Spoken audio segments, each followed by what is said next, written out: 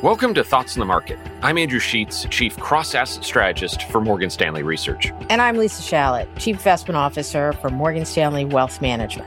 And today on the podcast, we'll be discussing the importance of tax efficiency as a pillar of portfolio construction. It's Tuesday, January 25th at 3 p.m. in London. And it's 10 a.m. here in New York. Lisa, welcome back to the podcast. Now, as members of Morgan Stanley Wealth Management's Global Investment Committee, we both agree that the current portfolio construction backdrop is increasingly complicated and constrained. But tax considerations are also important, and this is something you and your team have written a lot on recently. So I'd really like to talk to you about both of these issues, both the challenges of portfolio construction and some of the unique considerations around tax that can really make a difference to the bottom line of investment returns. So Lisa, let's start with that current environment. Can you highlight why we believe that standard stock bond portfolios face a number of challenges going forward? We've been through an extraordinary period over the last 13 years where both stocks and bonds have benefited profoundly from Federal Reserve policy, just to put it bluntly, and, the direction of overall interest rates. And so our observation has been that, over the last 13 years, U.S. stocks have compounded at close to 15% per year. U.S. bonds have compounded at 9% per year. Both of those are well above long-run averages. And so we're now at a point where both stocks and bonds are quite expensive. They are both correlated to each other, and they are both correlated to a large extent with Federal Reserve policy. And as we know, Federal Reserve policy, by dint of what appears to be inflation that is not as transitory as the Fed originally thought, is causing the Fed to have to accelerate their shift in policy. And I think, as we noted over the last 3 to 6 weeks, the Fed's position has gone from, we're going to taper and have 3 hikes to we're going to taper, be done by March. We may have as many as 4 or 5 hikes, and we're going to consider a balance sheet runoff. That's an awful lot for both stocks and bonds to digest at the same time, especially when they're correlated with one another. And Lisa, if I can just dive into this a little bit more, how do you think about portfolio diversification, in that environment you just described, where both stocks and bonds seem increasingly linked to a single common factor, this direction of Federal Reserve policy? One of the things that we've been emphasizing is to take a step back and to recognize that diversification, can happen beyond the simple passive betas of stocks and bonds, which we would, typically represent by, exposures to things like the S&P 500 or a Barclays aggregate. And so what we're saying is within stocks, you've got to really make an effort to move away from the indexes to higher active managers who tend to take a diversified approach by sector, by style, by market cap.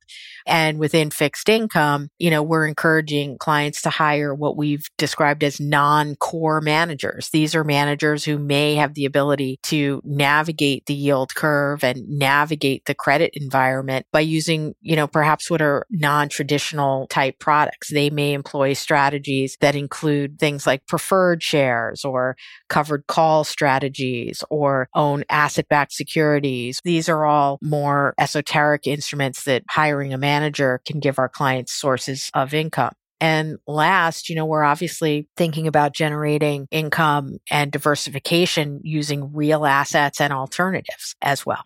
And so, Lisa, one other thing, related to that portfolio construction challenge, I also just wanted to ask you about was how you think about inflation protection. I mean, obviously, I think a lot of investors are trying to achieve the highest return relative to the overall level of prices relative to inflation. How do you think, from a portfolio context, investors can try to add some inflation protection here in a smart, intelligent way?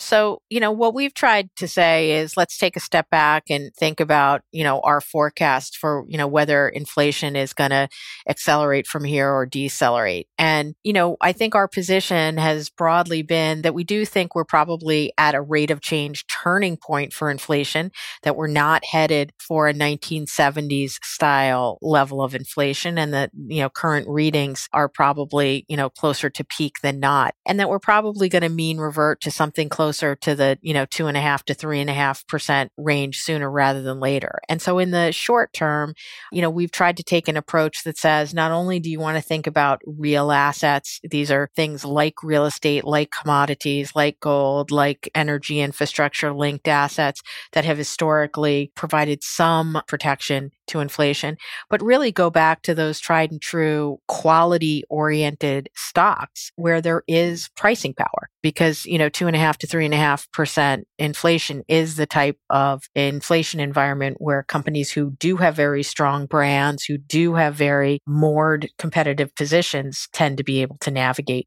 better than others and pass some of the cost increases on to consumers. So Lisa, that takes me to the next thing I want to talk to you about. Investors also care about their return after the effects of tax. And the effects of tax can be quite complex and quite varied. So, as you think about that challenge from a portfolio construction standpoint, why do you think it's critical that investors incorporate tax-efficient investing strategies into their portfolios? Well, look, managing tax and what we call tax drag is always important. And the reason is it's that invisible levy, if you will, on performance. Most of our clients are savvy enough to suss out, the fees that they're paying and understand how gross returns are diluted by high fees. But what is less obvious is that some of the investment structures that clients routinely use, things like mutual funds, things like limited partnership stakes, very often in both public and private settings are highly tax inefficient, where, taxable gain pass-throughs are highly unpredictable and clients tend to get hit with them. And so that's, part of what we try to do year in, year out is be attentive to making sure that clients are in tax efficient strategies.